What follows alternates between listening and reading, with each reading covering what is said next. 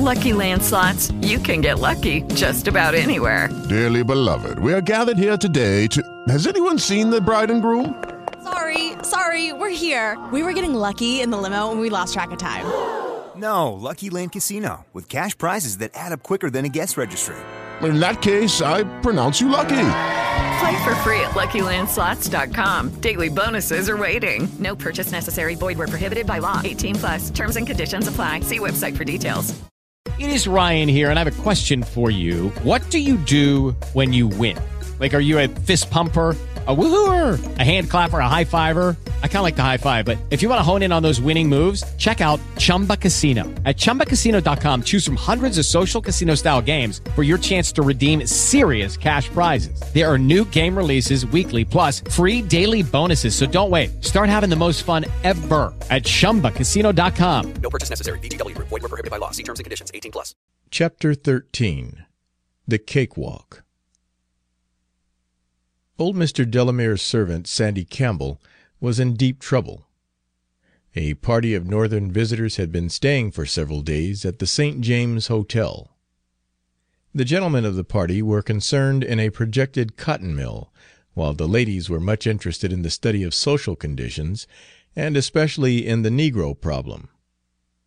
As soon as their desire for information became known, they were taken courteously under the wing of prominent citizens and their wives, who gave them, at elaborate luncheons, the Southern white man's views of the Negro, sighing sentimentally over the disappearance of the good old Negro of before the war, and gravely deploring the degeneracy of his descendants.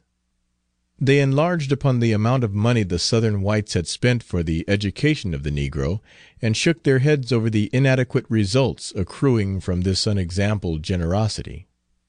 It was sad, they said, to witness this spectacle of a dying race, unable to withstand the competition of a superior type. The severe reprisals taken by white people for certain crimes committed by Negroes were of course not the acts of the best people, who deplored them.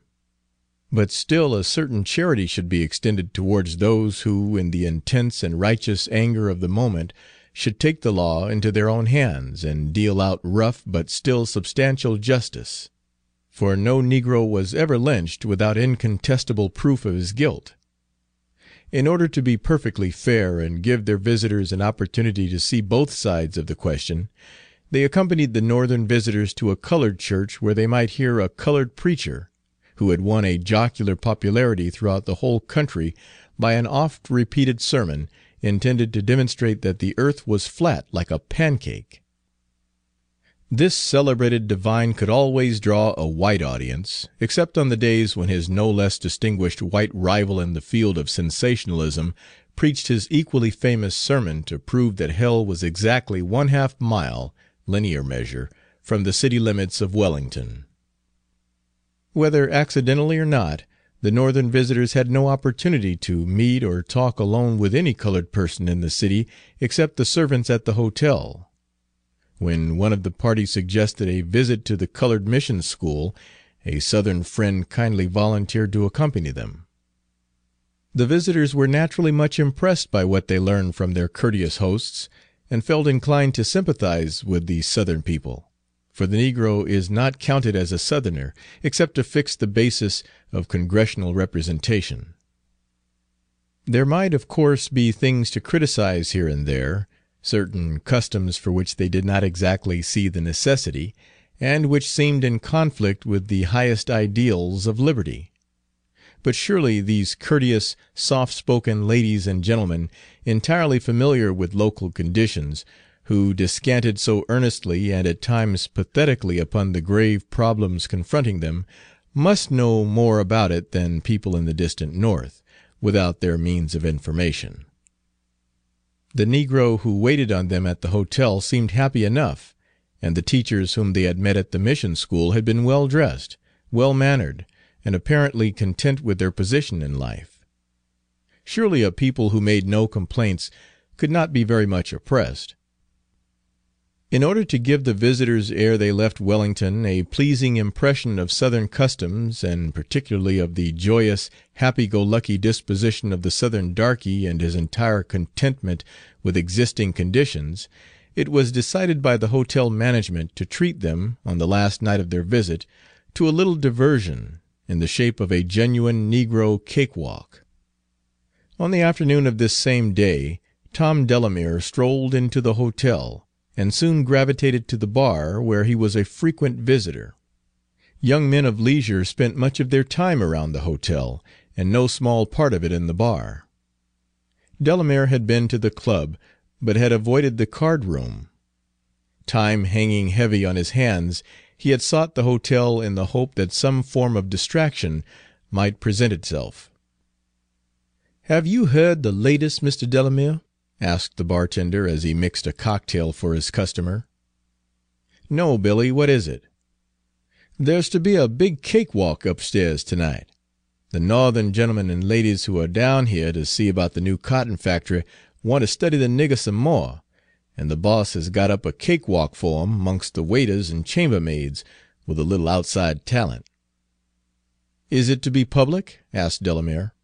"Oh, no, not generally, but friends of the house won't be barred out. The clerk'll fix it for you. Ransom, the head waiter, will be floor manager." Delamere was struck with a brilliant idea. The more he considered it, the brighter it seemed. Another cocktail imparted additional brilliancy to the conception. He had been trying after a feeble fashion to keep his promise to Clara, and was really suffering from lack of excitement. He left the bar room, found the head waiter, held with him a short conversation, and left in his intelligent and itching palm a piece of money. The cakewalk was a great success. The most brilliant performer was a late arrival, who made his appearance just as the performance was about to commence. The newcomer was dressed strikingly, the conspicuous features of his attire being a long blue coat with brass buttons and a pair of plaid trousers. He was older, too, than the other participants, which made his agility the more remarkable. His partner was a new chambermaid who had just come to town, and whom the head waiter introduced to the newcomer upon his arrival. The cake was awarded to this couple by a unanimous vote. The man presented it to his partner with a grandiloquent flourish, and returned thanks in a speech which sent the Northern visitors into spasms of delight at the quaintness of the darky dialect and the darky wit. To cap the climax, the winner danced a buck dance with a skill and agility that brought a shower of complimentary silver, which he gathered up and passed to the head waiter. Ellis was off duty for the evening. Not having ventured to put in an appearance at Carteret's since his last rebuff, he found himself burdened with a superfluity of leisure, from which he essayed to find relief by dropping into the hotel office at about 9 o'clock. He was invited up to see the cakewalk, which he rather enjoyed, for there was some graceful dancing and posturing. But the grotesque contortions of one participant had struck him as somewhat overdone, even for the comical type of negro. He recognized the fellow, after a few minutes' scrutiny, as the body servant of old Mr. Delamere. The man's present occupation, or choice of diversion, seemed out of keeping with his employment as attendant upon an invalid old gentleman, and strangely inconsistent with the gravity and decorum which had been so noticeable when this agile cakewalker had served as butler at Major Carteret's table upon the occasion of the christening dinner.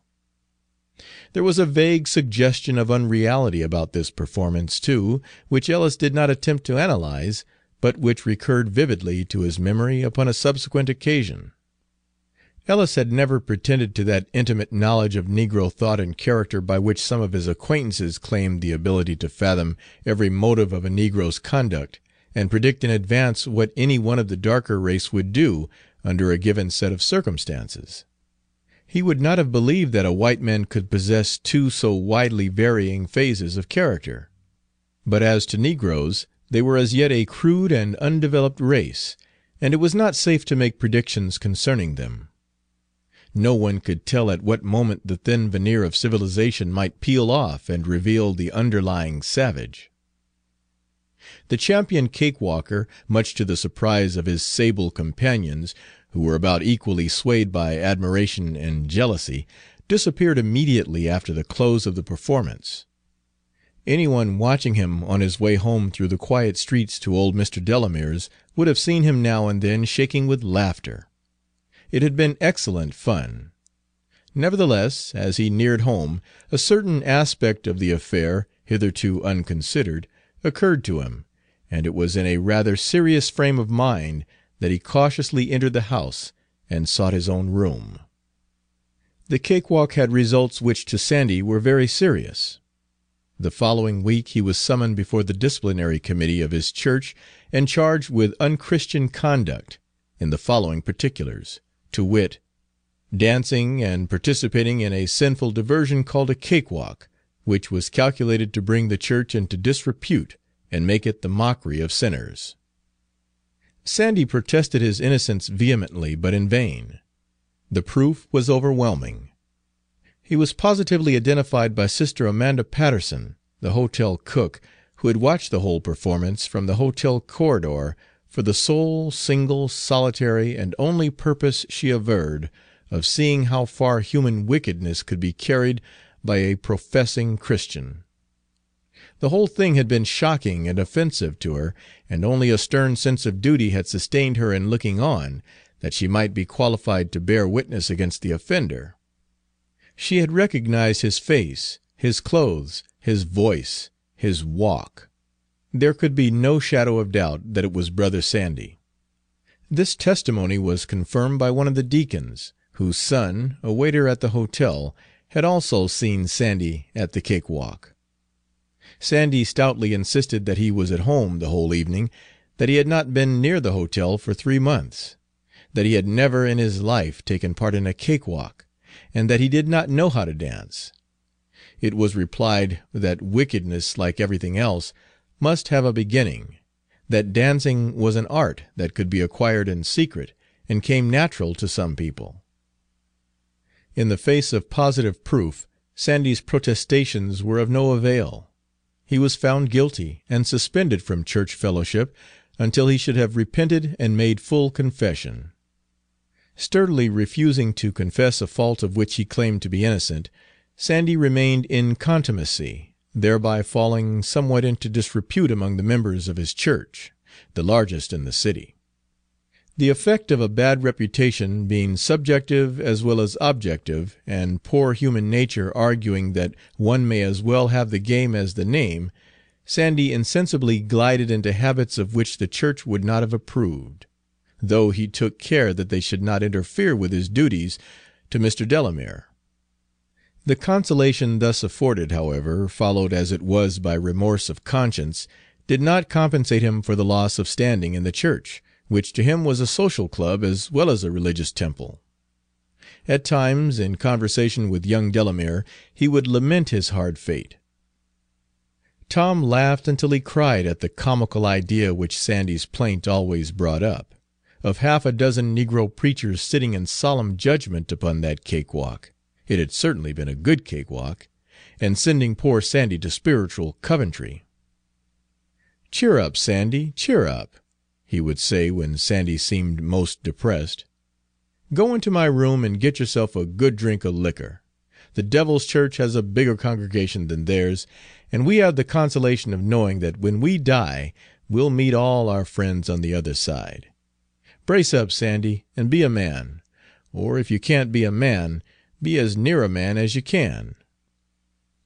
Hoping to revive his drooping spirits, Sandy too often accepted the proffered remedy.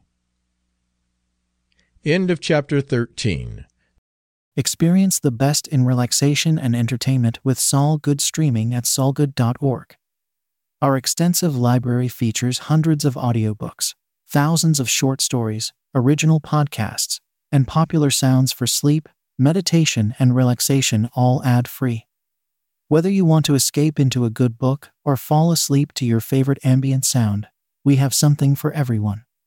Go to saulgood.org to start streaming and discover your new go-to for entertainment and relaxation. That's SOLGOOD.org. Experience the best in relaxation and entertainment with Sol Good streaming at solgood.org. Our extensive library features hundreds of audiobooks, thousands of short stories, original podcasts, and popular sounds for sleep, meditation, and relaxation, all ad-free. Whether you want to escape into a good book or fall asleep to your favorite ambient sound, we have something for everyone. Go to solgood.org to start streaming and discover your new go-to for entertainment and relaxation. That's solgood.org.